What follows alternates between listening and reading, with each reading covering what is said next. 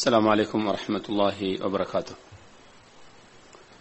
إن الحمد لله نحمده ونستعينه ونستغفره ونؤمن به ونتوكل عليه ونعوذ بالله من شرور أنفسنا ومن سيئات أعمالنا من يهده الله فلا مضل له ومن يضلل فلا هادي له أشهد أن لا إله إلا الله وحده لا شريك له وأشهد أن محمدا عبده ورسوله يا أيها الذين آمنوا اتقوا الله حق تقاته ولا تموتن إلا وأنتم مسلمون يا أيها الناس اتقوا ربكم الذي خلقكم من نفس واحدة وخلق منها زوجها وبث منهما رجالا كثيرا ونساء واتقوا الله الذي تساءلون به والأرحام إن الله كان عليكم رقيبا يا أيها الذين آمنوا اتقوا الله وقولوا قولا سديدا يصلح لكم أعمالكم ويغفر لكم ذنوبكم ومن يطع الله ورسوله فقد فاز فوزا عظيما إن أحسن الحديث كتاب الله وخير الهدي هدي محمد صلى الله عليه وسلم وشر الأمور محدثاتها وكل محدثة بدعة وكل بدعة ضلالة وكل ضلالة في النار. أعوذ بالله من الشيطان الرجيم. فمن زحزح عن النار وأدخل الجنة فقد فاز فوزا عظيما. அல்லாஹ்வுடைய நல்லடியார்களே, அன்பு சகோதர சகோதரிகளே, தாய்மார்களே, அறிஞர் பெருமக்களே, இறுதி தீர்ப்பு நாள் என்ற இந்த மார்க்க விளக்க நிகழ்ச்சியிலே இன்று காலையிலிருந்து இதுவரை பல அறிவுரைகளை அறிஞர்கள் மூலமாக கேட்டு நம்முடைய மறுமையை சீர்படுத்த வேண்டும், மேம்படுத்த வேண்டும் என்ற நல்ல நோக்கத்திலே நாம் இங்கே எல்லோரும் அமர்ந்திருக்கிறோம். அல்லாஹ் ரப்புல் ஆலமீன் எனக்கும் உங்களுக்கும் அந்த மறுமையை சீர்படுத்தியவர்களாக, மறுமைக்காக தயார் பண்ணியவர்களாக, நம்முடைய மிஞ்சி இருக்கக்கூடிய காலத்தையும் வாழ்ந்து அந்த நிலையில் அல்லாஹு தஆலா எங்களை பொருந்திய நிலையில் இந்த உலகத்திலிருந்து பிரிய, எங்களுடைய உயிர் பிரிய அல்லாஹு ரப்புல் ஆலமீன் நம் அனைவருக்கும் வாய்ப்பளிப்பானாக. நபி ஸல்லல்லாஹு அலைஹி வஸல்லம் அவர்களிடத்திலே ஒரு நபித்தோழர் வந்து கேட்கிறார், யா ரசூலல்லாஹ், எப்ப கியாமத் நாள் வரும், மத்தஸ்ஸாஅ? அப்போது ரசூலுல்லாஹி ஸல்லல்லாஹு அலைஹி வஸல்லம் அவர்கள் அந்த நபித்தோழரிடத்திலே கேட்கிறார்கள் இன்னொரு கேள்வியை. இந்த கேள்விக்கு உண்மையில் இந்த நாளில் வரும் என்று விடை சொல்ல வேண்டும், அல்லது எனக்கு தெரியாது என்று சொல்ல வேண்டும். ஆனால் ரசூலுல்லாஹி ஸல்லல்லாஹு அலைஹி வஸல்லம் அவர்கள் அந்த நபித்தோழரிடத்திலே இந்த ரெண்டு விதமான விடையையும் சொல்லவில்லை. எப்ப வரும் என்று சொல்லல, எனக்கு தெரியாதுன்னு சொல்லல. அவர்களிடத்திலே ஒரு கேள்வி கேட்கிறார்கள், மாதா ஆதத் லஹா, அது வந்தால் அதற்கு உங்களிடத்திலே என்ன தயார் இருக்கிறது, என்ன அமல் செய்திருக்கிறீர்கள்? மறுமை வரும், வந்தால் அதிலே வெற்றி பெறுவதற்கு உங்களிடத்திலே என்ன அமல், என்ன செய்திருக்கிறீர்கள், என்ன செய்து கொண்டிருக்கிறீர்கள்? அப்போது அந்த நபித்தோழர் அதற்கு ஒரு அழகான விடையை வைத்திருந்தார், ஒரு அழகான விடையை சொன்னார். இந்த கேள்வியை நான் முதல் என்னிட்ட கேட்டு உங்கள்கிட்ட கேட்கிறேன், நாங்கள் மறுமைக்காக என்ன தயார் பண்ணி வைத்திருக்கிறோம்? இப்போது என்னுடைய உயிரை எடுக்கக்கூடிய மலக்கல் மௌத் வந்து வரத்தான் போகின்றார்கள், எடுக்கத்தான் பட போகிறது. இப்ப இந்த நேரத்திலே என்னுடைய உயிரெடுக்கிற மலக்கு வந்து போகலாம் வாங்க என்று சொன்னால், நானும் நீங்களும் மரணிக்கக்கூடிய தருவாயில் இருக்கிறோமா? அப்படி என்றால் ஒளித்து ஓடி விடுவோம் என்று சொல்லவில்லை. நாம் இப்போது மரணித்தால் சுவர்க்கம் போகக்கூடிய நிலையில் நம்முடைய வாழ்க்கை இருந்து கொண்டிருக்கிறதா, அமல் இருந்து கொண்டிருக்கிறதா? இதான் கேள்வி. எத்தனையோ பேர் திடீரென்று மரணித்துக் கொண்டிருக்கிறார்கள். நான் காலையில் உங்களுக்கு பேசிக் கொண்டிருக்கும் போது கியாமத்தினாலுடைய சின்ன அடையாளங்களை பேசிக் கொண்டிருந்தேன். அதிலே ஒரு அடையாளம் தான் ஸல்லல்லாஹு அலைஹி வஸல்லம் அவர்கள் சொன்னார்கள், மௌத்துல் ஃபுஜ்ஆ, திடீர் மரணம், முன்னறிவிப்புகள் இல்லாத மரணம். நோய் ஒன்று இல்லை, ஒரு ஆக்சிடென்ட் இல்ல, முதிய வயது இல்ல, நல்ல ஆரோக்கியமாக வாழ்ந்து கொண்டிருக்கிறவர் நமக்கு முன்னால் நெஞ்சு வலிக்குதுங்கிறார், பேசிக் கொண்டிருக்கும் போது நின்று கொண்டிருக்கும் போது திடீரென்று விழுகின்றார். பிறகு அவரை மருத்துவமனைக்கு கொண்டு செல்கிறோம் அல்லது போவதற்கு முன்னாலேயே அவருடைய உயிர் பெறுகிறது பார்க்கிறோமா இல்லையா? இப்படி வந்தால் நம்ம எல்லாம் இன்றைக்கு அதிகமாக என்ன நினைச்சு கொண்டிருக்கிறோம்? இன்றைக்கு எனக்கு மௌத்து வராது, நாளைக்கு வராது, எப்பயோ வரப்போகிறது.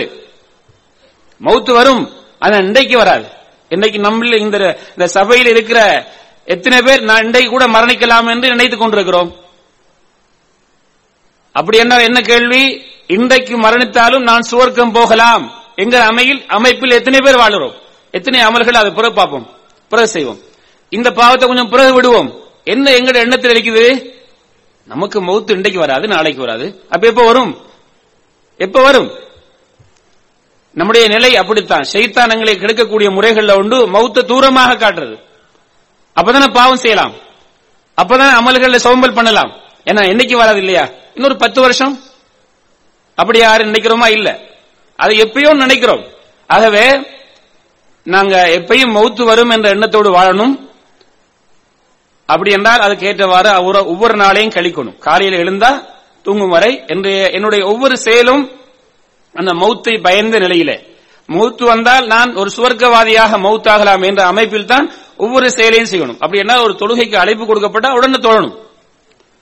தொழுகைக்கு அழைப்பு கொடுக்கப்பட்ட உடனே ஆண்கள் பள்ளிக்கு செல்வது, பெண்கள் வீட்டிலே தொழுகிறார்கள் என்றால் என்ன வேலை இருந்தாலும் இவர்கள் மௌத்துக்கு தயாராகின்றார்கள் அர்த்தம்.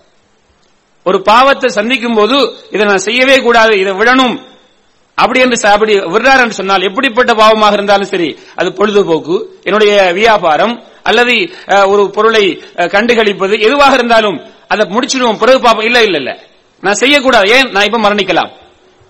இப்படி யார் ஒருவர் வாழுகிறாரோ இவர்தான் மௌத்தை பயந்து வாழுகிறார், மௌத்துக்கு தயாராகின்றார். அப்ப அந்த சஹாபி சொல்றாங்க, நான் ஒரு பெரிசாக தொழுகை நோன்புகளை எல்லாம் நிறைவேற்றலுங்கிறார். அதனால அவர்கள் தொழாமல் இல்ல, நோன்பு பிடிக்காம இல்ல, பணிவா சொல்றாங்க. நான் பெருசா அமல் செய்றேன்னு சொல்றது ஒரு நல்ல ஒரு மூமினுடைய அடையாளம் இல்லையே. அந்த அடிப்படையில் சொல்றார்கள், யா ரசூலல்லாஹ், நான் பெருசா தொழல, நான் பெருசா நோன்பு பிடிக்கல, ஆனால் உஹிப்புல்லாஹ வ ரசூலஹ், அல்லாஹ்வை நேசிக்கிறேன், அல்லாஹ்வுடைய தூதர் ஸல்லல்லாஹு அலைஹி வஸல்லம் அவர்களை நேசிக்கிறேன் என்று அந்த சஹாபி விடை சொன்ன போது ஸல்லல்லாஹு அலைஹி வஸல்லம் அவர்கள் சொன்னார்கள், அன்த மஅமன் அஹ்பப்த், யாரை நேசிக்கிறீர்களோ அவர்களுடன் நீங்க இருப்பீங்கன்னு சொன்னாங்க. அல்லாஹ்வுடைய நேசம் உள்ளவர்களாக நாம் வாழ வேண்டும். மௌத்துக்கு மர்மைக்கு நம்மை தயார் பண்ணி வைத்திருக்கிறோம் என்றால் அல்லாஹ்வுடைய நேசம், அல்லாஹ்வுடைய ஹபீப் ஸல்லல்லாஹு அலைஹி வஸல்லம் அவருடைய நேசம் நம்மிடத்தில் இருக்க வேண்டும். அப்படி என்றால் அல்லாஹ் ஒன்றை சொல்லிவிட்டால், அல்லாஹ்வுடைய ஹபீப் ஸல்லல்லாஹு அலைஹி வஸல்லம் ஒன்றை கட்டளையிட்டு விட்டால் அதற்கு காரணங்கள் சொல்லி நாம் தப்பித்துக் கொள்ளக்கூடாது, காரணங்கள் சொல்லி அதை நாம் சமாளிக்க கூடாது. எது என்ன தடையாக இருந்தாலும் அதை செய்யும். அல்லாஹும் அல்லாஹ்வுடைய தூதரும் ஒரு பாவத்தை தடுத்திருக்கிறார்கள் என்று வைத்துக் கொள்ளுங்கள், என்ன காரணம் சொல்லியும் நியாயப்படுத்தக்கூடாது, அதை விடணும். இதுதான் அல்லாஹ்வுடைய ரசூல் ஸல்லல்லாஹு அலைஹி வஸல்லம் முஹப்பத் நம்மிடம் இருக்கின்ற அர்த்தம். நம்ம எல்லாரும் சொல்றோம் அல்லாஹ்வுடைய முஹப்பத் இருக்கிறது, அல்லாஹ்வுடைய நபி ஸல்லல்லாஹு அலைஹி வஸல்லம் முஹப்பத் இருக்கிறது சொல்றோம். ஆனா அதுக்கு மாற்றமான வாழ்க்கை வாழ்ந்து கொண்டு, இது உண்மையான முஹப்பத் அல்ல. அந்த சஹாபி சொன்னது, அல்லாஹும் அல்லாஹ்வுடைய தூதரும் ஒன்றை சொல்லிவிட்டால் அதை செய்து அந்த முஹப்பத்தை நான் வெளிப்படுத்துகிறேன். அல்லாஹும் அல்லாஹ்வுடைய ஹபீப் ஸல்லல்லாஹு அலைஹி வஸல்லம் அவர்கள் ஒன்றை தடுத்து விட்டால் அதை நிறுத்தி, அதை தடுத்து என்னுடைய முஹப்பத்தை நான் வெளிப்படுத்துகிறேன். அப்படி மறுமைக்காக நான் தயார் பண்ணி வைத்திருக்கிறேன் என்று சொன்னபோது ஸல்லல்லாஹு அலைஹி வஸல்லம் சொன்னார்கள், நீங்கள் தயாருடன் வாழுகிறீர்கள் என்று சொன்னார்கள், நீங்கள் அந்த சுவர்க்கத்துக்கு உரியவர்கள் என்று சொன்னார்கள் ஸல்லல்லாஹு அலைஹி வஸல்லம். இப்படிப்பட்ட ஒரு வாழ்க்கையை நானும் நீங்களும் எங்களுடைய வாழ்க்கையில அமைத்துக் கொள்ள வேண்டும். நியாயங்கள் கற்பிக்க கூடாது, நாம் செய்யக்கூடிய செயல்களுக்கு தவறுகளுக்கு நியாயம் கற்பிக்க கூடாது, ஒரு மூமினுடைய அடையாளமாக இருக்க முடியாது. அன்புள்ளவர்களே, நபியுல்லாஹி ஸல்லல்லாஹு அலைஹி வஸல்லம் அவர்கள் இன்னார் இன்னார் இன்னார் எல்லாம் சுவர்க்கவாதிகள் என்று நன்மாராயம் கூறிய சஹாபாக்கள். இவர்கள முதல் வரிசையில் இருக்கிறவங்க யார் தெரியுமா? அபூபக்கர் சித்திக் ரலியல்லாஹு தஆலா அன்ஹு, உமர் இப்னுல் கத்தாப் ரலியல்லாஹு தஆலா அன்ஹு, உஸ்மான் இப்னு அஃபான் ரலியல்லாஹு தஆலா அன்ஹு, அலி இப்னு அபி தாலிப் ரலியல்லாஹு தஆலா அன்ஹு. அந்த சுவர்க்கத்தை கொண்டு நன்மாராயம் சொல்லப்பட்டவர்கள் 10 பேர்கள் அல்ல, 10ஐ விட அதிகமானவர்கள். நாம் அந்த அஷரத்துல் முபஷ்ஷராவை தான் நாம் எல்லோரும் நினைச்சுக்கிறோம். இல்ல, அவங்க ரசூலுல்லாஹி ஸல்லல்லாஹு அலைஹி வஸல்லம் நீங்கள் சுவர்க்கவாதி என்று சொல்லப்பட்டவர்களில் இந்த 10 பேரை விட அதிகமாக இருக்கிறாங்க. நாங்க இவங்க இந்த லிஸ்ட்ல சொல்ல போகும்போது இந்த 4 பேரை சொல்லுவோம். இந்த 4 பேரும் மறுமையை பத்தி எப்படி பயந்தாங்க அப்படின்னு பாருங்க. ஒரு முறை அபூபக்கர் சித்திக் ரலியல்லாஹு தஆலா அன்ஹு சொன்னாங்க, நான் இந்த பறவைகளாக இருக்கக்கூடாதா? என்ன நாளை மறுமையில கேள்வி கணக்கு இல்லாம போயிடலாமே. யார் ஒருவருடைய ஈமான் ஒரு தட்டிலேயும் மற்ற எல்லாருடைய ஈமானை, உலகத்தில் உள்ள மக்களுடைய அனைவருடைய ஈமானையும் ஒரு தட்டில் வைத்தால் அவர்களின் ஈமான் தான் கதிக்கும் என்று சொல்லப்பட்ட அந்த உத்தமர் மறுமையை பற்றி பயப்படுறத பாருங்க. இந்த உமர் இப்னுல் கத்தாப் ரலியல்லாஹு தஆலா அவர்கள் எப்படி பயப்படுகிறார்கள், எப்படி தன்னை பற்றி சந்தேகப்படுகிறார்கள் என்றால், ஒரு மூமின் அல் ஈமானு பைனல் ஹௌஃபி வர் ரஜா, ஒரு மூமின் எப்படி வாழுவார் என்றால், என்னை அல்லாஹ் நாளை மறுமையிலே தண்டித்து விடுவானோ எந்த பயமும் இருக்க வேண்டும், அதே நேரத்திலே அல்லாஹ் மீது நம்பிக்கை இருக்கணும், எனக்கு அல்லாஹ் சுவர்க்கத்தை தருவான் என்று. நான் எப்பயும் நரகவாதிதான் என்று ஒரு நினைக்கவும் கூடாது, நான் சுவர்க்கவாதிதான் என்ற முடிவிலும் வாழக்கூடாது. இரண்டுக்கும் இடைப்பட்ட வாழ்க்கை வாழ வேண்டும். இந்த உமர் இப்னுல் கத்தாப் ரலியல்லாஹு தஆலா அவர்கள் நபி அவருடைய ரகசியத்தை பாதுகாத்து வைத்திருந்த அந்த முனாஃபிக்குடைய லிஸ்டை வைத்திருந்த அந்த சஹாபிட்டு கேட்கிறாங்க, என்ற பேர் அதுல இருக்கான்னு சொல்லுங்களேன். அந்த முனாஃபிக்குடைய லிஸ்ட்ல எந்த பேரும் இருக்குதா அப்படி என்று யார் கேட்கிறாங்க? உமர் அல் ஃபாரூக் ஹக்கையும் பாத்திலையும் பிரித்து மஸ்ஜிதுல் ஹராமிலே முஸ்லீம்கள் தைரியமாக தொழுவதற்கு அவர்கள் இஸ்லாத்துக்கு வந்தது ஒரு முதல் காரணமாக இருந்தது. அதுக்கு பிறகுதான் தைரியமா போய் தொழுதாங்க. அந்த உமருல் ஃபாரூக் ரலியல்லாஹு தஆலா அன்ஹு கேட்கிறார்கள், அந்த ரகசியத்தை வைத்திருந்த சஹாபியிடத்துல என்ற பேர் அந்த லிஸ்ட்ல இருக்குதா அப்படின்னு கேட்கிறாங்க. உஸ்மான் இப்னு அஃபான் ரலியல்லாஹு தஆலா அன்ஹு நபி அவருடைய 2 மக்களை திருமணம் முடித்தவர்கள், ஹலீஃபா அர்-ராஷிதீன்ல உள்ளவங்க. நான் இவரிடத்திலே இருந்து வெக்கப்படவில்லை என்றால் வேறு யாரிடத்திலே வெக்கப்படுவது, மலக்குகளை இவருக்கு வெக்கப்படுகிறார்களே என்று சொன்ன அந்த உத்தமர், எனக்கு ஒரு மூன்றாவது பெண்மகள் இருந்தால் அந்த இந்த 2 பிள்ளைகளும் மரணித்து விட்டார்கள், 3வது இருந்தால் இவர்களுக்கே முடித்துக் கொடுப்பேன் என்று சொன்னார்களே, அப்படிப்பட்ட உத்தமர் மக்பராவுக்கு சென்றால் எப்படி அழுவார்கள், தாடி முடி நடைமுறைக்கும் அழுவார்களாம். கதைகள் சொல்லவில்லை, வரலாறு சொல்லவில்லை, நடந்த சம்பவத்தை சொல்கிறேன். அவ்வளவு பயம். என்ன பயம் என்றால், மறுமையுடைய முதல் வீடு, மௌத்தான அடுத்தது மறுமையுடைய பரசகுடைய முதலிடம் இதுதான். என்னுடைய இந்த மண்ணறை என்னவாக ஆகப் போகிறதோ, நாங்க எத்தனை முறை அப்படி நினைச்சுக்கிறோம், என்ன மறுமை எப்படி இருக்கும், எத்தனை முறை கண்ணீர் விட்டிருக்கிறோம் மறுமையை நினைச்சு. உலக வாழ்க்கையை நினைத்து பலரும் எழுதியிருக்கிறோம், நானும் எழுதியிருக்கிறேன், நீங்களும் எழுதியிருக்கிறீர்கள். எதிர்காலத்தை பற்றி, தன்னுடைய பிள்ளைகளை பற்றி, தன்னுடைய உடல் ஆரோக்கியத்தை பற்றி, என்னுடைய பொருளாதாரத்தை பற்றி, என் மறுமையை பற்றி, என்னுடைய மண்ணறையை பற்றி எத்தனை முறை எழுதியிருக்கிறோம். அந்த உஸ்மான் இப்னு அஃபான் ரலியல்லாஹு தஆலா அவர்கள், நான் இந்த மண்ணறைக்கு வைக்கப்பட்டால் இது சொர்க்கமாக இருக்குமா நரகமாக இருக்குமா, அல் ஈமானு பைனல் ஹௌஃபி வர் ரஜா. அலி இப்னு அபி தாலிப் ரலியல்லாஹு தஆலா அன்ஹு அவர்கள் போய் சொல்லுவார்களாம், மண்ணறையில் வாழக்கூடிய மண்ணறைக்கு சென்றால், மண்ணறை வாசிகளே ஒரு செய்தி சொல்ல கேளுங்க, நீங்க மௌத்தாயிட்டீங்க, மண்ணறையில் இருக்கிறீர்கள், உங்களுக்கு என்ன நடக்குதுன்னு எனக்கு தெரியாது, எங்களுக்கு என்ன நடக்குன்னு உங்களுக்கு தெரியாது. ஆனா ஒன்றை சொல்லுகிறேன், உங்களோட மனைவி, உங்களுடைய வீடுகள் சொத்துக்கள் எல்லாம் பங்கு வைத்து கொடுக்கப்பட்டு விட்டது, உங்களோட மனைவியை இன்னொருவர் திருமணம் செய்து விட்டார். யாரும் தன்னுடைய மனைவியை பார்த்தாலே நமக்கு கோபம் வரும். ஆனால் நீங்கள் மரணித்து விட்டால், நம்முடைய மனைவி சிறு வயது பிள்ளைகளா, சிறு வயதில் இருந்தால் குடும்பம் விடாது, அந்த மனைவி விரும்பாட்டி குடும்பம் விடாது. இந்த பிள்ளையை இப்படியே வாழ விடுவதா, ஒரு துணைவு தேவையே என்று என்ன செய்வாங்க, திருமணம் முடிச்சு கொடுப்பாங்க. நாங்க மௌத்தான நம்முடைய மனைவியை இன்னொரு நாள் முடிச்சுக்குவாங்க, சின்ன வயதில் இருந்தால். நான் எதுக்கு சொல்றேன்டா, இதான் வாழ்க்கை அப்படி என்று சொல்லி இந்த உலகத்தை பற்றியும் மறுமையை பற்றியும் கபர்ல போய் பேசுவாங்களாம் அலி இப்னு அபி தாலிப் ரலியல்லாஹு தஆலா அவர்கள். இதுதான் உலகத்துக்கும் மறுமைக்கும் உள்ள பிரச்சனை, வித்தியாசம். நான் என் மறுமையை பலப்படுத்துவதற்காக, மறுமைக்காக அமல் செய்வதற்காகவே இந்த உலகத்துக்கு நான் படைக்கப்பட்டிருக்கிறேன், வேற எந்த நோக்கத்துக்கும் இல்ல. உலகத்திலே சுகபோகமாக வாழ்வதற்காக அல்ல, சொத்துக்களை சேர்த்து குவிப்பதற்காக அல்ல. அதனால் சொத்துக்கள் தேடக்கூடாது என்று சொல்லவில்லை, அதற்காக படைக்கப்படவில்லை. மறுமையை என்ன செய்வதற்காக, உயர்ந்த சுவர்க்கத்துக்கு செல்வதற்காக. அதற்கு நான் என்னை தயார் பண்ணுகிறேனா என்பதை நமக்கு நினைவூட்டுவதற்குத்தான் இந்த தலைப்பிலே, மறுமை இறுதி தீர்ப்பு நாள் என்கிற தலைப்பிலே எல்லோரும் பார்க்கும்படியாக கேட்கவும் பார்க்கவும் வைத்திருக்கிறார்கள். என்றால் உன்னை பற்றி நீ சிந்தித்துக்கொள், நாளை மரணிக்கப் போகிறாய். அன்புள்ளவர்களே, இதில் யாரும் மறந்திருந்தால், அதை மிக தூரமாக நினைத்திருந்தால் மாற்றிவிடுங்கள். இன்றைக்கே இந்த வினாடியிலேயே இன்னென்ன என்னுடைய வாழ்க்கையிலே இதையெல்லாம் மாற்ற வேண்டும் என்பதை இங்கே முடிவு செய்து கொள்ளுங்கள். பிறகு என்று சொல்லாதீர்கள். எத்தனையோ முறை பிறகு என்று சொல்லி அந்த பிறகு இன்னும் வரல, இனிமேல் செய்ய போகின்றேன் என்று அது இன்னும் வரவில்லை. ஆகவே இந்த வினாடியிலேயே இப்போதே உங்களுடைய உள்ளத்திலே ஆழமாக பதிய வைத்துக் கொள்ளுங்கள். இன்ஷா அல்லாஹ் நான் என்ன செய்வது, என்னுடைய இன்னின்ன வாழ்க்கையெல்லாம் மாற்ற வேண்டும் என்று நீங்கள் உறுதி செய்து கொள்ளுங்கள். இங்கே இப்னு தைமியா ரஹிமஹுல்லா அவர்களுடைய ஃபதாவாவிலே குறிப்பிட்ட அந்த 10 காரணங்களை தான் இங்கே சொல்ல என்னை அழைத்தார்கள். இன்ஷா அல்லாஹ் இந்த பாங்கு முடிந்தவுடன் என்னுடைய தொடரை இன்ஷா அல்லாஹ் செய்ய இருக்கிறேன். இன்ஷா அல்லாஹ் தொழுகை இந்த பயானுக்கு பிறகுதான் நடக்கும் என்று சொல்லியிருக்கிறார்கள். ஆகவே யாரும் செல்லாமல் இந்த இடத்தில் இருந்து கொள்ளுங்க, அதான் முடியும் வரை. அஸ்ஸலாமு அலைக்கும் வரஹ்மத்துல்லாஹி வபரகாத்துஹு. அதாவது எனக்கு பிறகு இன்னும் ஒரு மார்க்க அறிஞர் பேச இருக்கிறாங்க, அதை முடித்து விட்டுதான் இன்ஷா அல்லாஹ் இஷா தொழுகை என்று சொல்லியிருக்கிறாங்க. அதுவரை தயவு செய்து தொழுகைக்கு யாரும் செல்ல வேண்டியதில்லை. இன்ஷா அல்லாஹ் அப்படி இஸ்லாத்திலே தொழுவதற்கு அனுமதி இருக்கிறது. அதனால இன்ஷா அல்லாஹ் எங்களுடைய நிகழ்ச்சியை முழுமையாக முடித்துவிட்டு செல்லும்படி வேண்டிக் கொள்கிறோம். அல்ஹம்துலில்லாஹ் வஸ்ஸலாத்து வஸ்ஸலாமு அலா ரசூலில்லாஹ் அம்மா பாத்.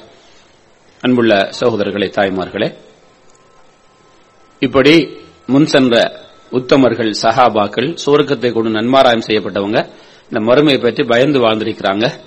அது எங்கள்கிட்ட வரலண்டா எங்களுடைய ஈமான்ல ஒரு பெரிய குறைவு இருக்கின்ற அர்த்தம். அதை நாம் உருவாக்கணும். அப்படியான ஒரு நிகழ்ச்சியை, ஒரு வாய்ப்பை நமக்கு தரணும் என்று சொல்லித்தான் ஒரு சிறப்பான அவங்களுடைய அந்த லீவு விடுமுறையை பயன்படுத்தி நீங்களும் வந்திருக்கிறீங்க. ஆக இந்த உணர்வு நம்மகிட்ட எல்லாத்தையும் இருக்குது. இந்த உலக சூழல் நம்மை மாற்றிருக்கிறது, மாற்றும். அதனால் நினைவூட்டப்படுவதற்காக ஃபதக்கிர் ஃபஇன்ன ذிக்ரா தன்ஃபஉல் முஃமினீன், முஃமின்களுக்கு நீங்கள் நினைவூட்டுங்கள், அவர்களுக்கு அது பிரயோசனம் அளிக்கும் என்று அல்லாஹ் தஆலா சொல்லக்கூடிய அந்த வசனத்துக்கு இணங்கதான் இந்த நிகழ்வுகள் அடிக்கடி செய்யப்படுகிறது.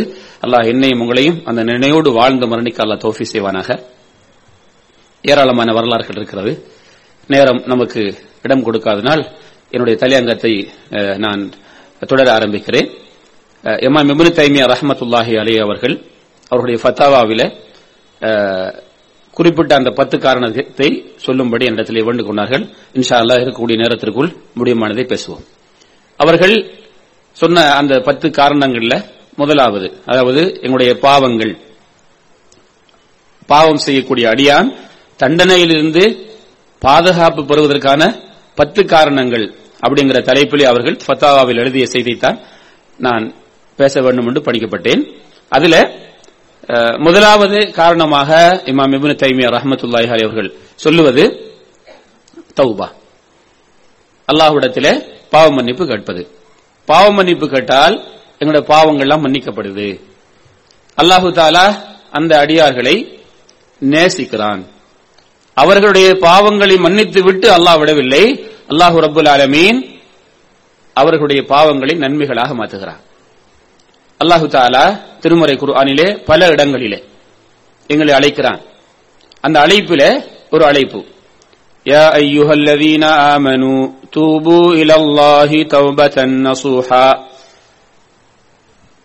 அப்துல்லாஹ் இப்னு மஸ்ஊத் ரலியல்லாஹு தஆலா அன்ஹுமா அவங்க சொல்றாங்க, எங்கேயாவது குர்ஆன்ல யா அய்யுஹல்லதீன ஆமனூ என்று சொல்லப்பட்டால் நீங்க கொஞ்சம் கவனமா கேளுங்க என்றால் அல்லாஹு தஆலா அந்த அழைப்புக்கு பிறகு 2ல ஒன்று சொல்லுவான். ஒன்று ஏவல் அறிக்கும் அல்லது விலக்கல் அறிக்கும். யா அய்யுஹல்லதீன ஆமனுண்டா ஈமான் கொண்டவர்களே, என்ன அர்த்தம்? எங்களை அல்லாஹ் அழைக்கிறான் எதற்கு? ஒரு செய்தியை சொல்லத்துக்கு. அந்த செய்தி என்னவாக இருக்குமாம்? ஒன்று செய்யுங்கன்னு இருக்குமாம் அல்லது செய்ய வேண்டாம் இருக்குமாம். இன்ஷா அல்லாஹ் குர்ஆனை ஓதும்போது பாருங்க, நீங்க யா அய்யுஹல்லதீன ஆமனு விசுவாசிகளே என்று வந்தா இதை செய்யுங்க, இல்ல செய்ய வேண்டாம். அப்படியான அந்த யா அய்யுஹல்லதீன ஆமனுக்கு பிறகு அல்லாஹ் தஆலா சொல்கிறான், தூபு, நீங்கள் பாவ மன்னிப்பு கேட்டு பெற்றுக் கொள்ளுங்கள், நீங்கள் அல்லாஹ்வின் பக்கம் மீளுங்கள், உங்களை திருத்திக் கொள்ளுங்கள். யாரு?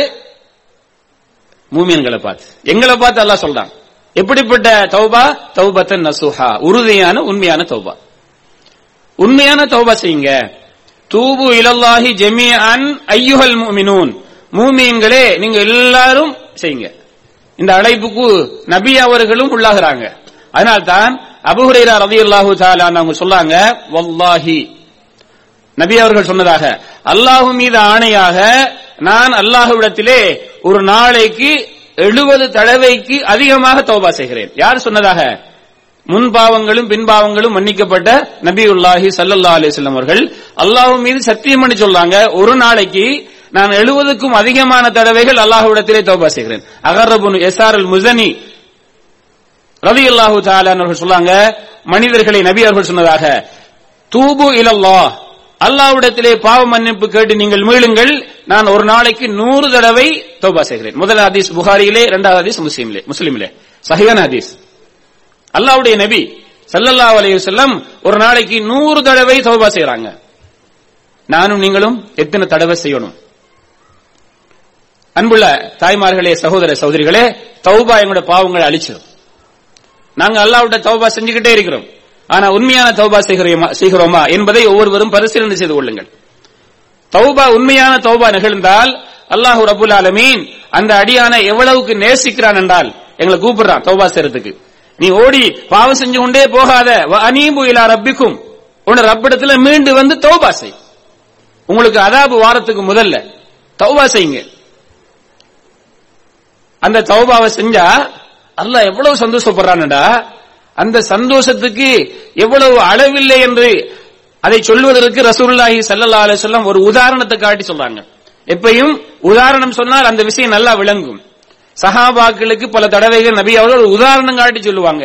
அந்த உதாரணங்கள்ல இதுவும் உண்டு. அந்த சஹாபாக்கள் விளங்குற மாதிரி, அந்த காலத்துக்கு விளங்குற மாதிரி ஒரு உதாரணத்தை சொல்லாங்க. எப்படிப்பட்ட உதாரணம் என்றால், அந்த காலத்துல நீளமான தூரமான பிரயாணம் செய்ய வேண்டும் என்றால் ஒட்டகத்தில் தான் செய்ய வேண்டும். பாலைவனத்துக்குள்ள போகக்கூடிய ஒரு பிராணி.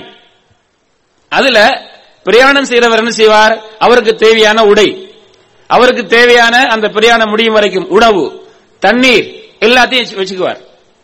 இப்படி போய் கொண்டிருக்கும் போது அந்த ஒட்டகம் இடைவெளியிலே பாலைவனத்திலே இந்த பிரயாணியை தூக்கி வீசிட்டு ஓடிவிட்டது.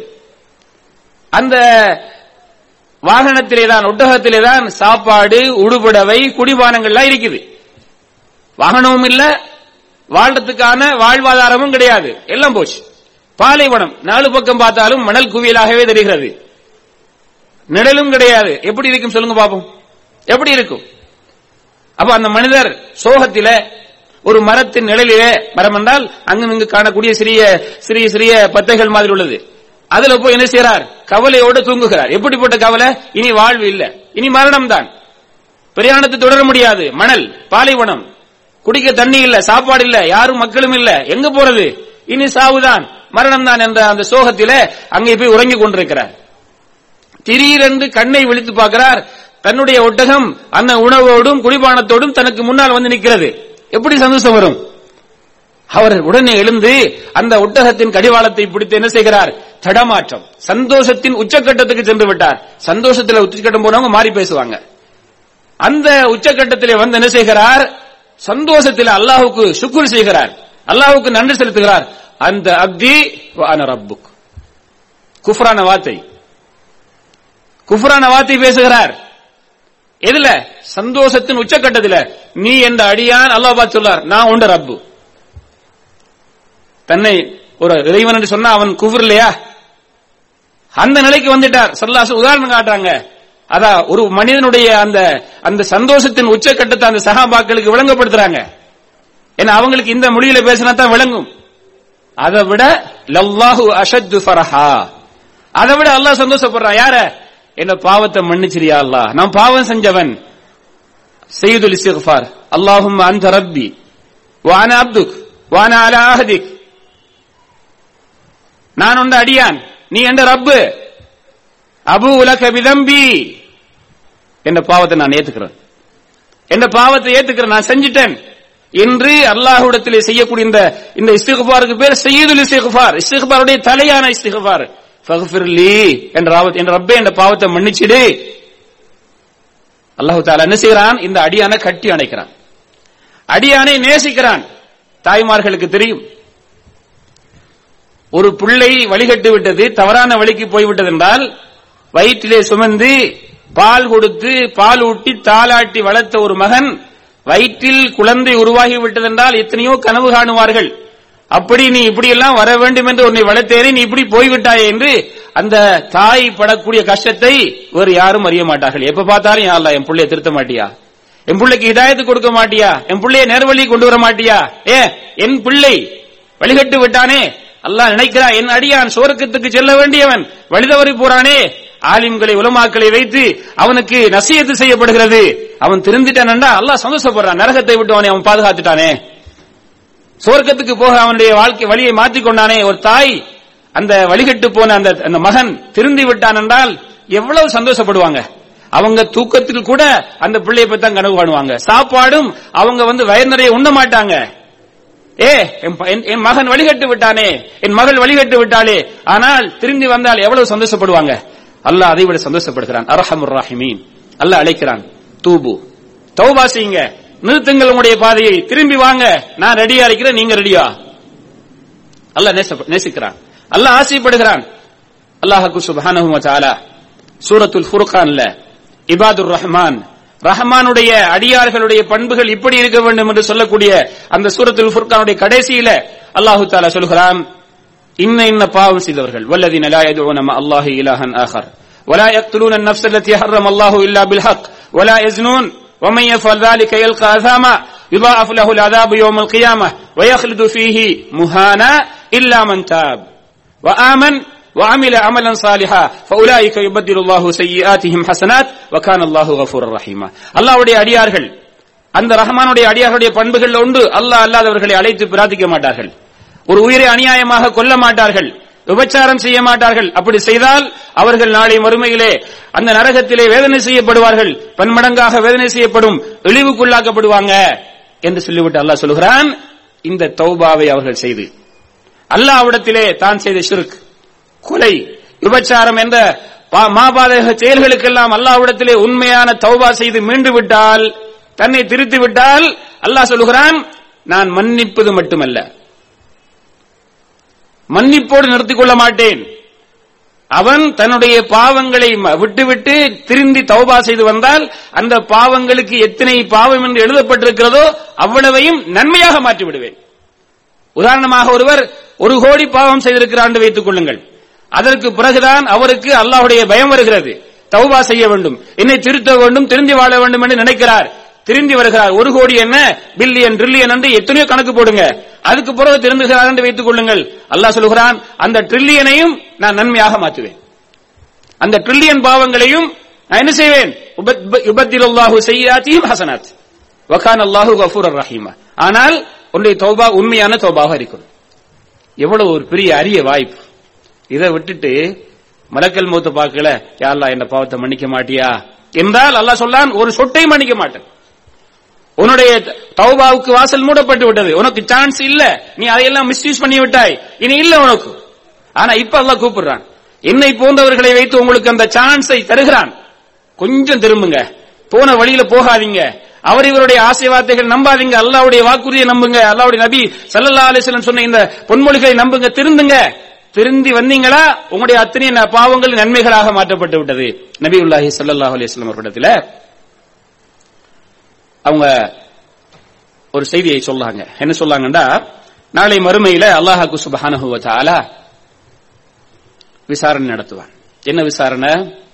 பாவம் செய்தவர்கள், அவர்தான் கடைசி நரகத்திலிருந்து வெளியாகி சொர்க்கம் போறவர். அல்லாஹ் தஆலா விசாரணை நடத்துற மலக்கிட்ட சொல்லுவான், விசாரணை நடத்தக்கூடிய நேரத்தில் சொல்லுவான், இவருடைய பெரிய பாவங்களை எல்லாம் மறைச்சு வச்சுட்டு சின்ன பாவத்தை விசாரிங்க. இப்ப அவர்கிட்ட சொல்லப்படும், நீ இன்னென்ன பாவங்களை இன்னென்ன இடத்துல இந்த நாள் செய்தியா இல்லையா? செய்தேன். யாரும் மறுக்க மாட்டாங்க, நாங்களும் மறுக்க மாட்டோம். சரி, அடுத்தது இன்னென்ன பாவம், இன்னென்ன பாவம் செய்தாயா இல்லையா? செய்தேன் செய்தேன் செய்தேன். அல்லாஹ் சொல்லுவானாம், உன்னுடைய அந்த பாவங்கள் எல்லாம் நன்மைகளாக மாற்றப்பட்டு விட்டது. இப்ப இந்த மனுஷர் யோசிப்பாராம், சின்ன பாவங்கள் எல்லாம் இப்ப நினைவூட்டப்பட்டு விட்டது, அதெல்லாம் நன்மையாக மாற்றப்பட்டிருக்கிறது, நான் செய்த அந்த பெரிய பாவங்கள் எல்லாம் அதெல்லாம் சொல்லப்படலையே, நான் பெரிய பாவமும் செய்திருக்கிறேன், அதை மாற்றினா என்று இவர் அல்லாஹுக்கு நினைவுபடுத்துவாராம். ஸல்லல்லாஹு அலைஹி வஸல்லம் இதை சொல்லிட்டு சிரிக்கிறாங்க. அல்லாஹுக்கு இந்த ஆள் ஞாபகப்படுத்துறாரே. அன்புள்ளவர்களே, அல்லாஹ் அப்படி கஃபூரா இருக்கிறான், ரஹீமா இருக்கிறான், எங்களோட பாவங்களை அல்லாஹ் மன்னிக்க ரெடியாக இருக்கிறான் என்று சொல்லல, அதை மாற்ற ரெடியா இருக்கிறான். பாவங்கள்லாம் நன்மைகளா மாற்றப்படும். இது திருமறை குர்ஆன் வசனம். நானும் நீங்களும் அந்த உண்மையான தௌபா செய்யலாம் தான் இன்ஷா அல்லாஹ். நல்லா யோசிச்சு சொல்லுங்க, நிறைய விஷயங்களை விட வேண்டியிருக்கிறது. நினைத்தீங்களா? நான் இன்ஷா அல்லாஹ் கேட்கிறல்ல, ஏனென்றால் எடுத்த உடனே இன்ஷா அல்லாஹ் சொல்லிடுவாங்க. எதுக்கு இன்ஷா அல்லாஹ் சொன்னீங்க தெரியுமா? நீங்க அதையும் விடணும், எது அந்த பிசினஸையும் விடணும். உங்களுடைய வீட்டிലേക്ക് இதையெல்லாம் வெளியாக்கணும். நீங்க அந்த நண்பரோட சேர இயலாது. யோசிங்க, இப்ப அந்த வியாபாரத்தை விடணும், இதெல்லாம் விடணும். இனி அவரை அந்த இடத்துக்கெல்லாம் போக இயலாது. இனி இந்த இதையெல்லாம் பார்க்க இயலாது. இப்ப சொல்லுங்க பாப்போம், இன்ஷா அல்லாஹ் சொல்லுவீங்களா? அல்ஹம்துலில்லாஹ். இந்த நேரத்திலேயே உங்களுடைய உள்ளத்திலே ஒரு உறுதியான ஒரு நம்பிக்கையை எடுத்துக்கொள்ளுங்க. இப்ப நீங்க தௌபா செஞ்சிட்டீங்க. பெருசா போய் அழணும்ன்ற அவசியம் கிடையாது. இப்ப நீங்க ஒரு உறுதியான முடிவெடுங்கள். இது உங்களுக்கு உங்களோட ரப்புக்கு மத்தியில் உள்ளது. இப்பவே உங்களுடைய பாவங்கள்லாம் நன்மைகளாக மாற்றப்பட்டு விடும். கஃபூர் ரஹீம், அவன் அழைக்கிறான். ஆக இந்த மஜ்லிஸிலேயே, இந்த அரங்கத்தை விட்டு வெளியாகுவதற்கு முதலேயே பாவம் மன்னிக்கப்பட்டவர்களாக அல்ல, பாவங்கள் நன்மைகளாக மாற்றப்பட்டவர்களாக ஆகிவிடுவோம். இது அல்லாஹ்வுடைய கஸானா. அல்லாஹ்வுடைய நல்லடியார்களே, இது கிடைக்க வேண்டும் என்றால் நம்ம செய்ய வேண்டிய விஷயம் என்ன தெரியுமா? ஒரு 5 நிபந்தனைகளை நாம் சரி பண்ணிக் கொள்ள வேண்டும். 5 நிபந்தனைகளை சரி பண்ணிக் கொண்டால் இன்ஷா அல்லாஹ் இதே வினாடியில் எங்களுடைய பாவங்கள் நன்மைகளாக மாற்றப்படும். அல்லாஹ்வுடைய வாக்குறுதியை நான் உங்களுக்கு சொல்லிக் கொண்டிருக்கிறேன். முதலாவது இஹ்லாஸ். யாருக்காக வேண்டியமல்ல, யாருக்கு காட்டுறதுக்காக அல்ல. நல்ல மனுஷனப்பா, எப்ப பார்த்தாலும் துவா கேட்டு அழுகவே அழுகை.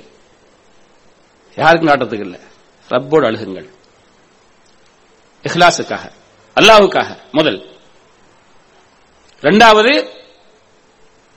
செய்த பாவங்களுக்கெல்லாம் முற்றுப்புள்ளி வைத்து விட வேண்டும். அல்லாஹ்வுடைய தௌபாவுடைய வாசல் கிழக்குக்கு மேற்குக்கு மத்தியில் உள்ள ஒரு பெரிய வாசல், இடவழி போன்றது. எப்படிப்பட்ட பாவம் செய்தாலும் போகலாம். அந்த 100 கொலை செய்தவர், அவருடைய நிலை என்ன? அல்லாஹ் எவ்வளவு சான்ஸ் கொடுக்கிறான். அந்த ஹதீஸ் உங்களுக்கு எல்லாருக்கும் தெரியும். 100 கொலை செஞ்சுட்டு போய் கேட்கிறார் ஃபத்வா, என்ன பாவத்தை அல்லாஹ் மன்னிப்பானா? மன்னிப்பானே. முதல் கொடுத்த ஃபத்வா மாதிரி இல்ல. 99 கொலை செஞ்சுட்டு போய் இல்லன்னு சொன்னாரே, அவரையும் கொண்டாரு. உனக்கு இருக்குது, அதை யாரு தடுக்க முடியும்? 100 அல்ல, எத்தனை செஞ்சாலும் அல்லாஹ் தடுப்பான். அதனால நாம செய்யணும்னு முடிவுக்கு வரக்கூடாது. ஆனா ஒரு உண்மையான நிலைக்கு வந்துட்டார். 100 கொலைக்கு பிறகு 99 கொலைக்கு பிறகு அவருக்கு உண்மையான பயம் வருகிறது. அந்த அறிஞர் சொன்னார், இந்த ஊர்ல இருக்காத, அந்த ஊருக்கு போ, அங்க நல்லவங்க வைக்கிறாங்க, உன்னை திருத்தி வாழ்றதுக்கு நல்ல பயனாக இருக்கும். இந்த ஊர்ல இருந்து திரும்ப தவறு செய்யலாம். அல்லாஹ் என்ன செய்கிறான்? அவருடைய உயிரெடுக்கிற வார மலக்கு 2 மலக்கு வராங்க. நல்லவருடைய உயிரெடுக்கிற மலக்கும் வராங்க, கெட்டவருடைய உயிரெடுக்கிற மலக்கும் வராங்க. அந்த தீர்ப்புக்கு இன்னொரு ஆள் அனுப்பி அல்லாஹ் என்ன செய்கிறான்? நல்லவருடைய உயிரெடுக்கிற மலக்கு எடுக்க வச்சு நல்லவங்களுடைய பட்டியல அவர் செய்யறாரா இல்லையா? எவ்வளவு சான்ஸ் அல்லாஹ் கொடுக்கிறான். ஆகவே என்ன செய்யணும்? பாவங்களை நிறுத்திடுவோம், முற்றுப்புள்ளி வைத்து விடுவோம். அப்படி வந்து அந்த டோரை தட்டினா திறக்கும். ஆகவே நாம் என்ன செய்வோம்? என்னென்ன பாவங்கள் நடந்ததோ அத்தனைக்கு முற்றுப்புள்ளி வைப்போம். இரண்டாவது நிபந்தனை. மூன்றாவது நிபந்தனை என்ன? அதற்காக அழுவது. எதால் அழுகிறது? கண்ணாலையா? கண்ணால பிறகு பார்ப்போம். முதல்ல எதால் அழக வேண்டும்? உள்ளத்தால்.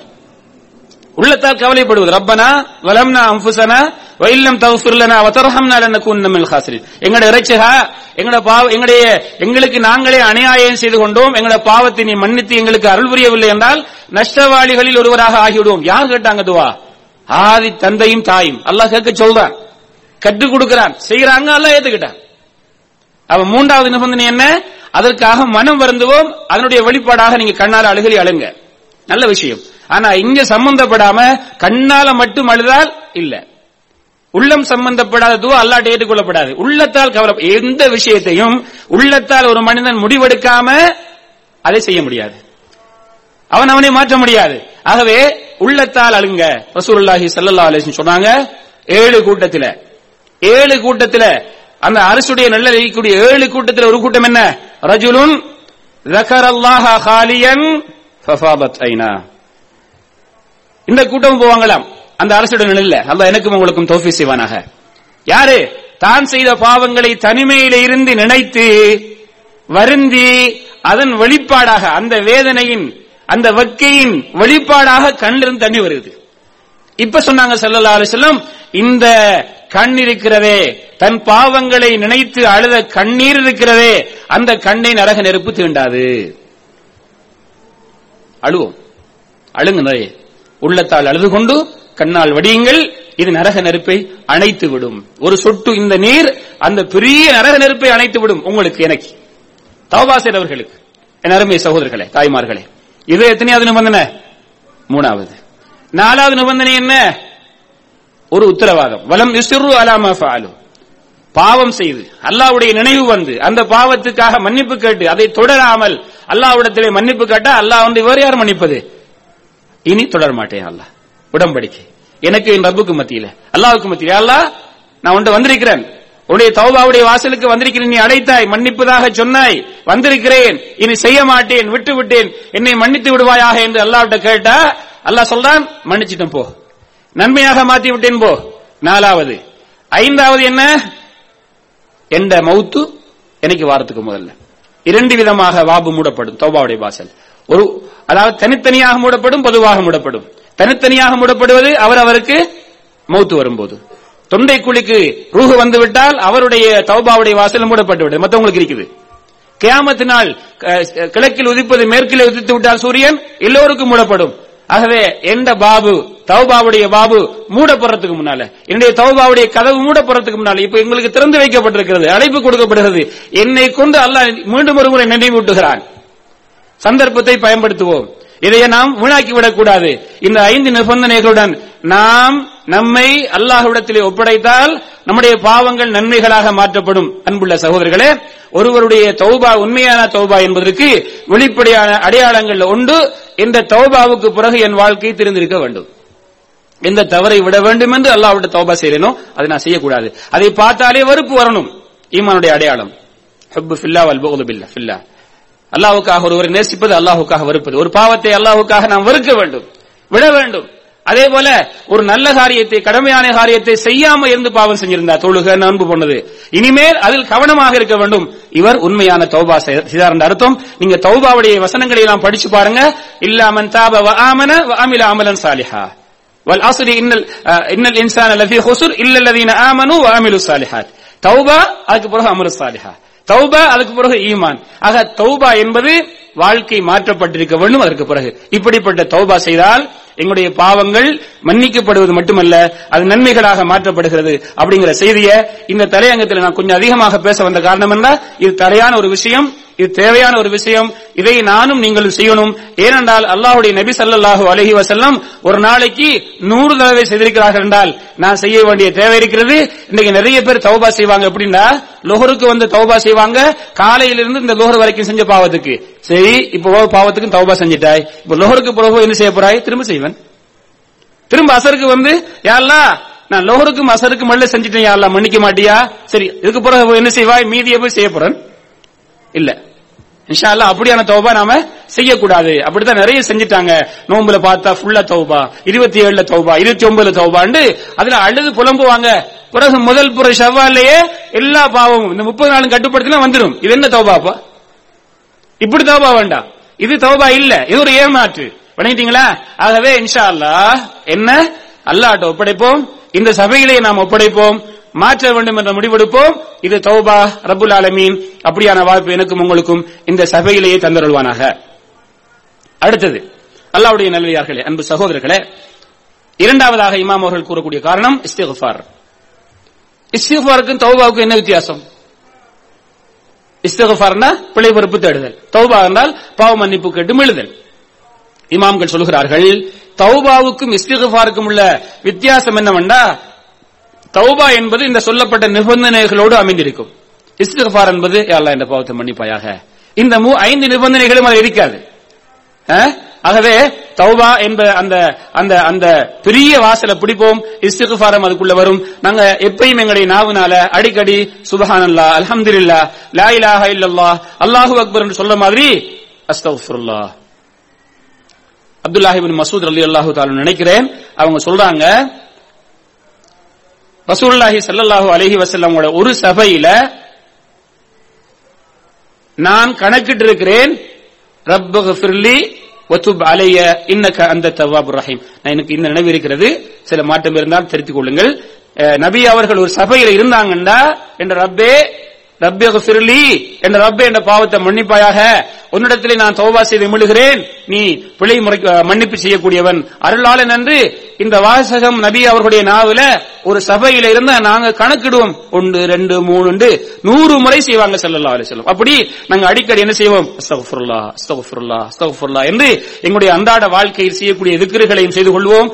இதற்கு பொருத்தமான நேரம், மிக மிக அழகான நேரம் என்னவென்றால் இரவுடைய கடைசி பகுதி. அல்லாஹு தஆலா முதல் வானத்துக்கு இறங்கக்கூடிய நேரம். அதுவும் அந்த தஹஜ்ஜுத் தொழுகையில ஒரு அடியான் அல்லாஹுக்கு மிக நெருக்கமாக இருக்கக்கூடிய அந்த சுஜூதில அந்த நேரத்திலே 2 சொட்டு கண்ணீரை விடுவோம் இன்ஷா அல்லாஹ். யாக்கூப் அலைஹிஸ்ஸலாம் அவர்களிடத்திலே அவங்களுடைய பிள்ளைகள் யூசுப் அலைஹிஸ்ஸலாம் அவர்களுக்கும் அவங்களுடைய சகோதரருக்கும் அநியாயம் செய்துவிட்டு பிறகு அந்த யூசுப் அலைஹிஸ்ஸலாம் மன்னராகி தான் செய்த தவறுகளை எல்லாம் உணர்ந்து எல்லாரும் வந்து கேட்கிறாங்க அவங்களுடைய வாப்பாவிடத்திலே, தந்தையே எங்களுக்காக அல்லாஹ்விடத்தில் பிழை பொறுப்பு தேடுங்களேன், சௌஃப அஸ்தக்ஃபிரு லக்கும் ரப்பி என்று சொன்னாங்க. உங்களுக்காக இந்த ரப்பிடத்துல நான் பிழை பொறுப்பு தேடுவேன். இதுக்கு தஃப்சீருடைய இமாம்கள் சொன்னாங்க, நான் இனி தேடுவேன் என்று சொன்ன நேரம் அந்த தஹஜ்ஜுடைய நேரம். அல்லாஹு தஆலா முதல் வானத்துக்கு இறங்கி இரவுடைய கடைசி நேரத்தில் கேட்கக்கூடிய கேள்வியில் ஒன்று, ஃபஹல் மின் முஸ்தக்ஃபிரின் ஃபஅஸ்தக்ஃபிர லஹ், உங்களை யாராவது பிழை பொறுப்பு தேடக்கூடியவர்கள் இருக்கிறீர்களா? நான் ரெடியா இருக்கிறேன். ஆகவே அல்லாஹ்விடத்தில் நாங்கள் செய்த பாவங்களுக்காக என்ன செய்வோம்? எங்களுடைய பிழை பொறுப்பு தேடுவோம். அதே போல எங்களுடைய பாவங்கள் மன்னிக்கப்படுவதற்கான 3வது காரணமாக இமாம் அவர்கள் இங்கே குறிப்பிடுவது நாம் செய்யக்கூடிய நல் அமல்கள். அல்லாஹு தஆலா சொல்கிறான், அகிமிஸ் ஸலாத்த தரஃபஇன் நஹாரி வ ஸுலஃபம் மினல் லைல், நீங்கள் இரவின் 2 பகுதி, பகலின் 2 பகுதியிலும் இரவின் ஒரு நேரத்திலும் நீங்கள் என்ன செய்யுங்க? அல்லாஹ்வை தொழுகை நடத்துங்க. அதாவது லுஹர் அஸர், அதே போல சுபஹ் லுஹர் அஸர் மக்ரிப் போன்ற இந்த 4 தொழுகையும் இஷா தொழுகையும், இந்த 5 தொழுகைகளை நிறைவேற்றுங்கள். இன்னல் ஹஸனாத்தி யுذஹிபுன ஸய்யிஆத், இன்னல் ஹஸனாத் யுذஹிபுன ஸய்யிஆத், நல்ல காரியங்கள் பாவங்களுக்கு பரிகாரம், அதை போக்கிவிடும் என்று சொன்னார்கள். அப்ப நாங்க செய்யக்கூடிய அமல்கள் எங்களோட பாவங்கள் அழிச்சிடும். அதிலும் குறிப்பாக சில அமல்கள் சொல்லப்பட்டு இது இன்ன பாவங்களுக்கு எல்லாம் பரிகாரம் என்று வந்திருக்கிறது. இது சின்ன தவறுகளுக்கான பரிகாரம்.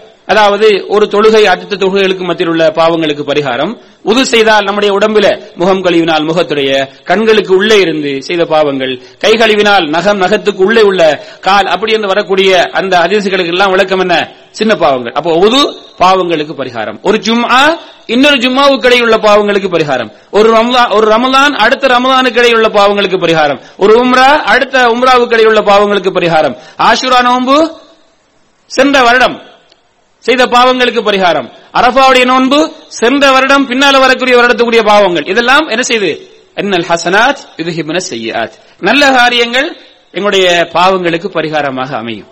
ஆக நாங்க நிறைய அமல்களை செய்வோம், நிறைய சுன்னத்தான அமல்களை செய்வோம். ஷேக் அவங்களும் உங்களுக்கு சுட்டிக்காட்டினாங்க, ரபியா இப்னு கஅப் அஸ்லமி என்று சொல்லக்கூடிய நபி தோழர், நபி அவர்களுடைய ஹாதிம்களில், நபி அவர்களுடைய உதவி ஆட்களில் அவங்களும் ஒருவர். அவங்க அதிகமாக நபி அவர்களுக்கு உதவி செய்வாங்க. ஒது செய்யறதுக்கு தண்ணி எடுத்து கொடுப்பாங்க, செருப்படுத்து கொடுப்பாங்க, மிஸ்வாக் எடுத்து கொடுப்பாங்க. இந்த நபி தோழருக்கு நபி அவங்க கேட்கிறாங்க, என்ன கேட்கிறாங்க? ரபியா அவர்களே, ஏதாவது தேவை இருக்குதா உங்களுக்கு கேளுங்களேன்னாங்க. ஏன்னா இன்னைக்கு உதவி செய்யறவர், நம்ம என்ன செய்வோம்? அவர் மீது பரிதாபப்பட்டு இறக்கப்பட்டு அந்த மனுஷனுக்கு உதவி செய்யணும் நம்ம கேட்போமா இல்லையா? ஏதாவது கொடுப்போமா இல்லையா?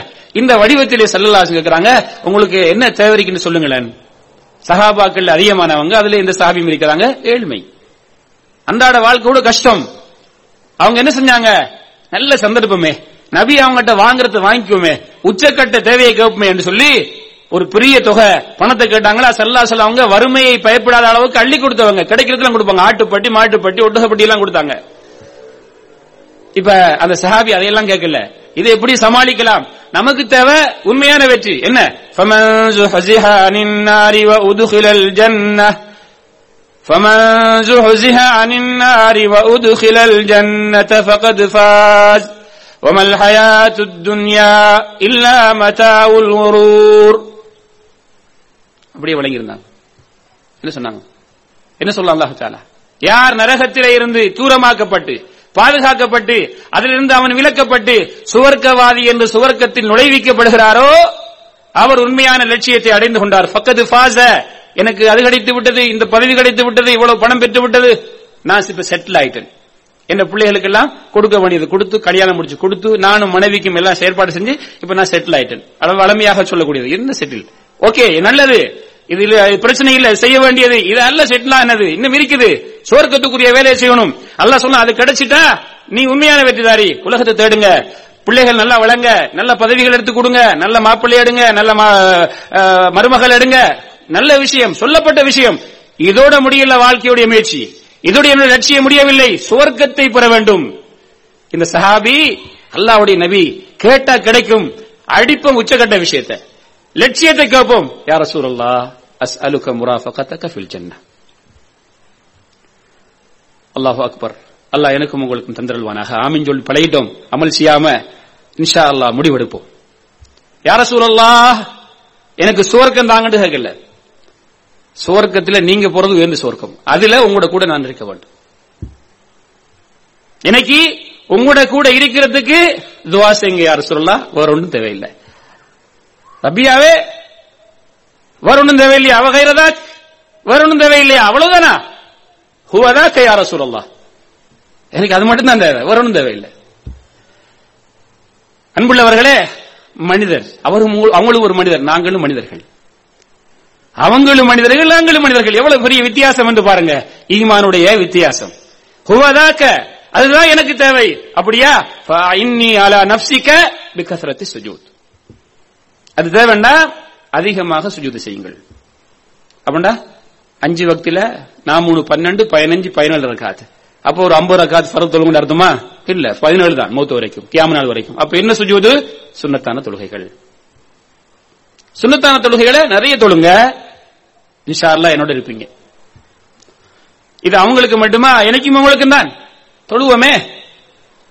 ஃபர்த விட்டுப்பட்டு சுன்னத் தொழுகல, ஃபர்து தொழுங்க 5 நேரத்தையும். அந்த நேரத்தில் நான் அதிகமாக இந்த தொழுகையை பத்தி பேசும்போது உங்களோட பள்ளியில, உங்களோட ஊர்ல, உங்களோட மஹல்லாவுல எத்தனை வீதம் தொழுறாங்க கேட்டா என்ன சொல்லுவாங்க தெரியுமா? ஒரு 50 வீதம் ஒரு ஆள் சொல்லுவார். நான் சொல்லுவேன், மத்தவனுக்கு கேட்பான், திடீர்னு அவர் சொல்லுவார் 10 வீதம் பார். மேலே 10 இருக்காது. இவங்கெல்லாம் எதையெல்லாம் சேர்த்து சொல்லுவாங்க தெரியுமா? தொழுவாங்கல்ல, ஜும்மா மட்டும் தொழுவாரு, அவரும் இந்த தொழுகாளிக்கு வந்துடுவார். ஒரு நாளைக்கு 3 நேரம் தொழுவாரு, அவரும் வந்துடுவார். இன்னொருவர் 4 நேரம் தொழுவார், ஒன்று தொழ மாட்டார். அது என்ன தொழுக? சொல்லுங்களேன், சத்தமா சொல்லுங்க.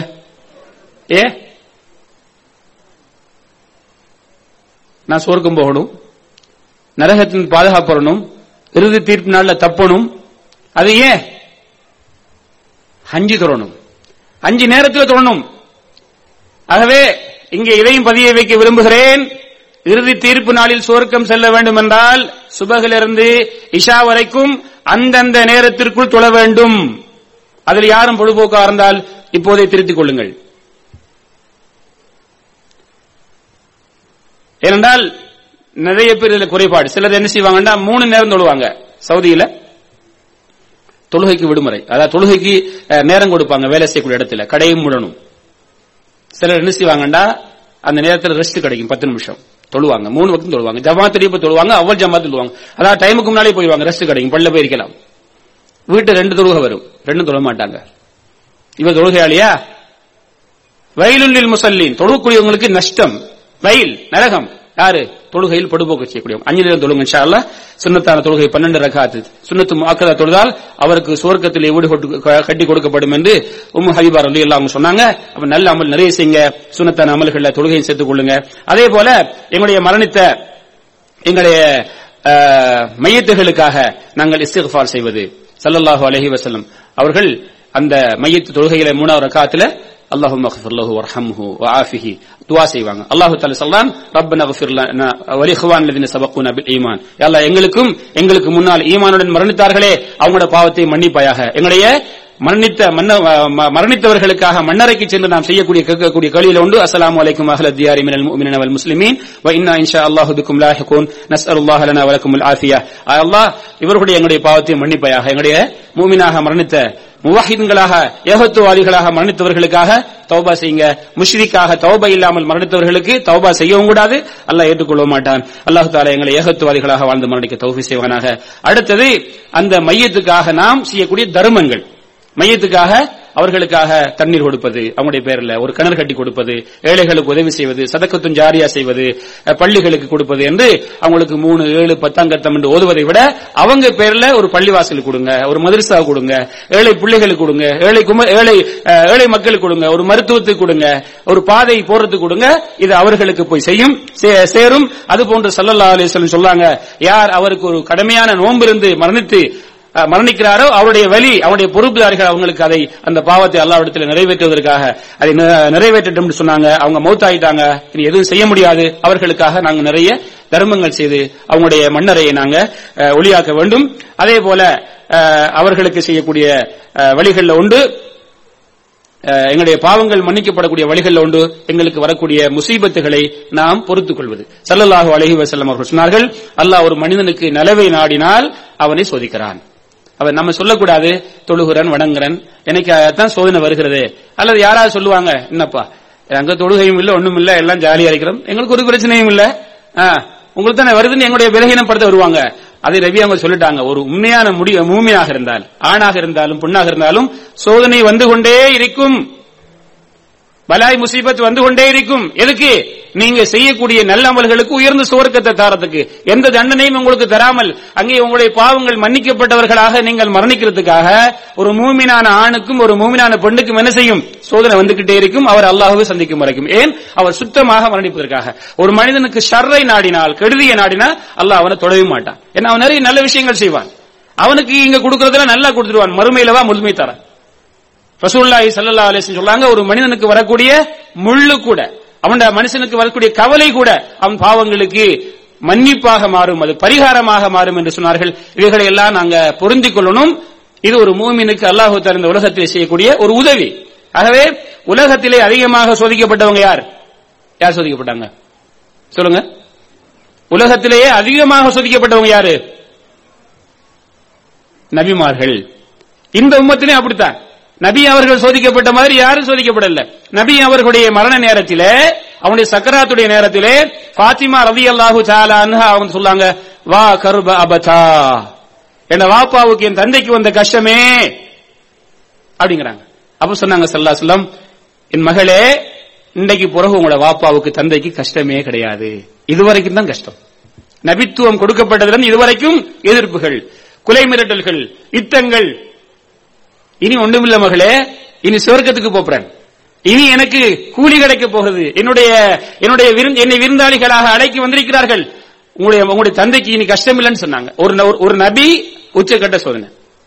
அப்ப ஹதீஸ்ல ஸல்லல்லாஹு அலைஹி சொல்லாங்க, ஒருவருடைய ஈமானுக்கு ஏற்றவாறு சோதனை. ஆகவே எங்களுடைய வாழ்க்கையில் வரக்கூடிய சோதனை எல்லாம் நாங்க பொறுத்து கொண்டா அது நன்மைகளாக ஆக்கப்படுகிறது, பாவங்களுக்கு பரிகாரமாக ஆக்கப்படுகிறது. அதே போல அல்லாஹு தஆலா தன்னுடைய அடியார்களுக்கு என்ன செய்யறது? அவனுடைய ரஹமத்தால் அவனுடைய பாவத்தை மன்னிப்பது. அதே போல நாளை மறுமையிலே நபி அவர்களுடைய ஷஃபாஅத், அந்த ஷஃபாஅத்துக்கு நானும் நீங்களும் உள்ளாக வேண்டும். ஸல்லல்லாஹு அலைஹி வஸல்லம் அவர்கள் சொன்னாங்க, யார் ஏகத்துவவாதிகளாக மரணிக்கிறார்களோ ஸல்லல்லாஹு அலைஹி வஸல்லம் நாளை மறுமையிலே பல ஷஃபாஅத் செய்வாங்க. அதிலே ஒரு ஷஃபாஅத், கடுகளவு ஈமான் உள்ள நிலையிலே ஒருவர் நரகத்தில் கிடந்தால் அவரையும் ஸல்லல்லாஹு அலைஹி வஸல்லம் ஷஃபாஅத் செய்து சொர்க்கத்துக்கு அனுப்பிட்டு தான் தன்னுடைய ஷஃபாஅத்தை முடிப்பாங்க. அந்த ஷஃபாஅத் யாரு கிடைக்கும்? யார் ஏகத்துவத்திலே வாழ்ந்தார்களோ, அல்லாஹ்வுக்கு இணை வைக்காமல். இந்த செய்திகளை இமாம் அவர்கள் குறிப்பிட்டார்கள். ஆக அல்லாஹ்வுடைய நல்லடியார்களே, அன்பு சகோதரர்களே, இந்த காரியங்கள் எங்களுடைய பாவங்களுக்கு பரிகாரமாக ஆகி எங்களுடைய நரக நெருப்பை நூக்கக்கூடியது. இந்த செயல்பாடுகளை எங்களுடைய வாழ்க்கையில கொண்டு வருவோம். இந்த மறுமை சிந்தனையோடு வாழ்வோம். அப்படி என்ன சந்தோஷம் அளிக்க கூடாதா? உண்ணக்கூடாதா? பருகக்கூடாதா? ஒடுக்கக்கூடாதா? நல்ல வாகனம், நல்ல வியாபாரம், நல்ல வீடு கட்டக்கூடாதா? அப்படின்னு அர்த்தம் இல்ல. ஒரு செய்தி சொல்லி முடிச்சிடறேன். ஹன்ஸலா ரலியல்லாஹு தஆலா அவர்கள் கஸீலுல் மலாயிகா, மலக்குகளால் குளிப்பாட்டப்பட்டவர் என்ற பெயர் சூட்டப்பட்ட அந்த சஹாபி, ஒரு சுவர்க்கத்துக்குரியவர், அந்த ரலியல்லாஹு தஆலா அன்ஹு. அவங்க ஒரு நாள் சொல்றாங்க, நாஃபக ஹன்ஸலா. ஹன்ஸலா முனாஃபிகா, இவ்வளவு பெரிய சஹாபி. இதே அபூபக்கர் சித்திக் ரலியல்லாஹு தஆலா அவங்க கேட்கிறாங்க, என்ன ஹன்ஸலாவே நீங்க முனாஃபிகா? என்னது, நீங்க ஒரு உண்மையான நபித்தோடர் இல்லையா? அப்ப சொல்றாங்க, நபி அவங்கள்ட்ட இருக்கும்போது அவங்க ஹதீஸ் சொல்றாங்க, சுவர்க்கத்தை பத்தி சொல்றாங்க, நரகத்தை பத்தி சொல்றாங்க. அதை அப்படியே கேட்டுக்கிட்டு இருக்கிறோம். சுவர்க்கத்தை பாக்குற மாதிரி, நரகத்தை பாக்குற மாதிரி கவலையோடு இருக்கிறோம். வீட்டுல வந்தா மனைவியோட, பிள்ளைகளோட, சொத்துக்களை பார்க்கும்போது ஒரு சந்தோஷமாக சிரிச்சுக்கிட்டு இருக்கிறோம். நபி அவங்கள்ட்ட ஒரு வாழ்க்கை, வீட்டுல வந்து ஒரு வாழ்க்கை. இது ஒரு அங்க ஒரு நடிப்பு, இங்க ஒரு நடிப்பு இல்லையா? நாஃபக ஹன்ஸலா. அப்படியா? அப்ப நானும் அப்படித்தான் இருக்கிறேன். வாங்க ரெண்டு பேரும் நபி அவங்கள்ட்ட போய் இத பத்தி கிளியர் பண்ணி கொள்வோம். நபி அவங்கள்ட்ட போய் சொல்றாங்க, நாஃபக ஹன்ஸலான்னு சொல்றாங்களே யார் ரசூலல்லாஹ். என்ன ஹன்ஸலாவே, எப்படி நீங்க முனாஃபிக் ஆயிட்டீங்க? நீங்க முனாஃபிக் இல்லையே யார் ரசூலல்லாஹ். இப்படி அப்படியா? ஹன்ஸலா அவர்களே, சாஅத்தன் ஃபஸாஆ, அப்படியும் இருக்கணும், இப்படியும் இருக்கணும். ஆகவே இந்த மௌத்தை பத்தி, மரணத்தை பத்தி, தௌபா, அழுக என்று பயமுறுத்துறாங்க நினைக்காதீங்க. அதனால சந்தோஷமாகவே வாழக்கூடாதுன்னு நினைக்காதீங்க. வீட்டுல போய் மனைவிட்ட இனிமே சந்தோஷம் இல்ல, இனி இப்படி இருக்கணும், அப்படி இல்ல, அப்படி இல்ல. சந்தோஷமா வாழுங்க, சாப்பிடுங்க, குடிங்க, உண்ணுங்க, பருகுங்க, சந்தோஷமா வாழுங்க. அல்லாஹ்வுடைய மார்க்க விஷயத்துல சரியா செயல்படுங்க, மறுமை சிந்தனையில் வாழுங்க, கடமைகளை செய்யுங்க, பாவங்களை தவிர்த்து கொள்ளுங்க. இன்ஷா அல்லாஹ் இதான் மறுமை சிந்தனை. இப்படிப்பட்ட அந்த உயர்ந்த, அந்த உன்னத, அந்த உண்மையான லட்சியத்தை மறக்காமல் எந்த நேரத்திலும் வாழ்ந்து மரணிக்க அல்லாஹ் என்னை பொருந்தியவனாக, உங்களை பொருந்தியவனாக, எங்களுடைய ரூஹு பிரிய கடைசி வார்த்தை லா இலாஹ இல்லல்லாஹ் என்ற வார்த்தையோடு மரணித்தால் சொர்க்கவாதி என்ற அந்த வாய்ப்பை ரப்புல் ஆலமீன் எனக்கும் உங்களுக்கும் தந்தருள்வானாக. ஆகிரு தஅவானா அல்ஹம்துலில்லாஹி ரப்பில் ஆலமீன். அஸ்ஸலாமு அலைக்கும் வரஹ்மத்துல்லாஹி வபரகாத்துஹு.